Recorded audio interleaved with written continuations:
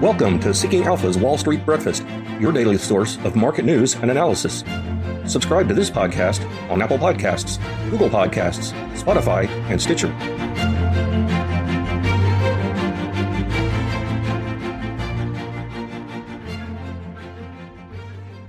Good morning. Today is Tuesday, August 17th. I'm Pim Fox. Coming up, our top stories today are boosters are coming, a big day for retail, and another crackdown by China's market regulator. The Biden administration is set to announce as early as this week its policy regarding the need for COVID-19 booster shots for most Americans just 8 months after their second shot. That's according to the New York Times. The plan is to offer a third shot as early as mid to late September. With the new policy, the administration intends to let the recipients of Pfizer and Moderna vaccines know that they need further protection. Officials also expect that those who received the single-dose vaccine from Johnson & Johnson will also need an additional dose. Meanwhile, the number of people dying with COVID-19 in U.S. hospitals is hitting previous highs in some hotspot areas such as Florida, Louisiana, Hawaii, Oregon, and Mississippi. Investors are watching U.S. retail sales data with several big retailers reporting results this morning, including Walmart and Home Depot. The retail report comes as the S&P 500 notched a fresh milestone during its fifth consecutive session of gains. The benchmark index has now doubled from a closing low on March 23, 2020.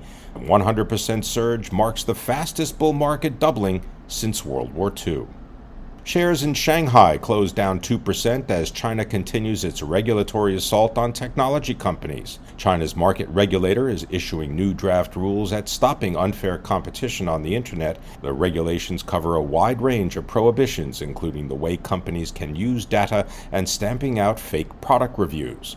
Beijing has already targeted the internet platform economy, for-profit tutoring, music licensing, online payments, and may soon take aim at gaming. Chinese internet giants Alibaba and Tencent sold off on the latest developments. Meanwhile, SEC Chairman Gary Gensler issued his most direct warning yet about investing in Chinese companies, reiterating a call for more disclosures of risks. In other news, Home Depot shares are down 4% pre-market after beating Q2 sales and profit estimates, but missing the consensus mark for comp store sales. They rose 4.5%, missing the estimate gain of 5.5%. Tesla shares dropped 4% on Monday and slipped another 2% in pre-market trade after U.S. auto safety regulators opened a formal safety probe into the carmaker's driver assistance system. The investigation comes just days before the highly anticipated Tesla AI Day. T-Mobile is probing an alleged data breach affecting 100 million people.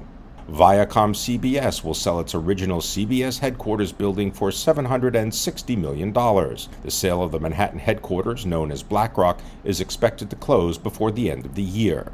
After hours, Viacom CBS shares climbed 2%. BHP, the world's biggest mining company, will combine its oil and gas business with Woodside Petroleum in an all-stock deal.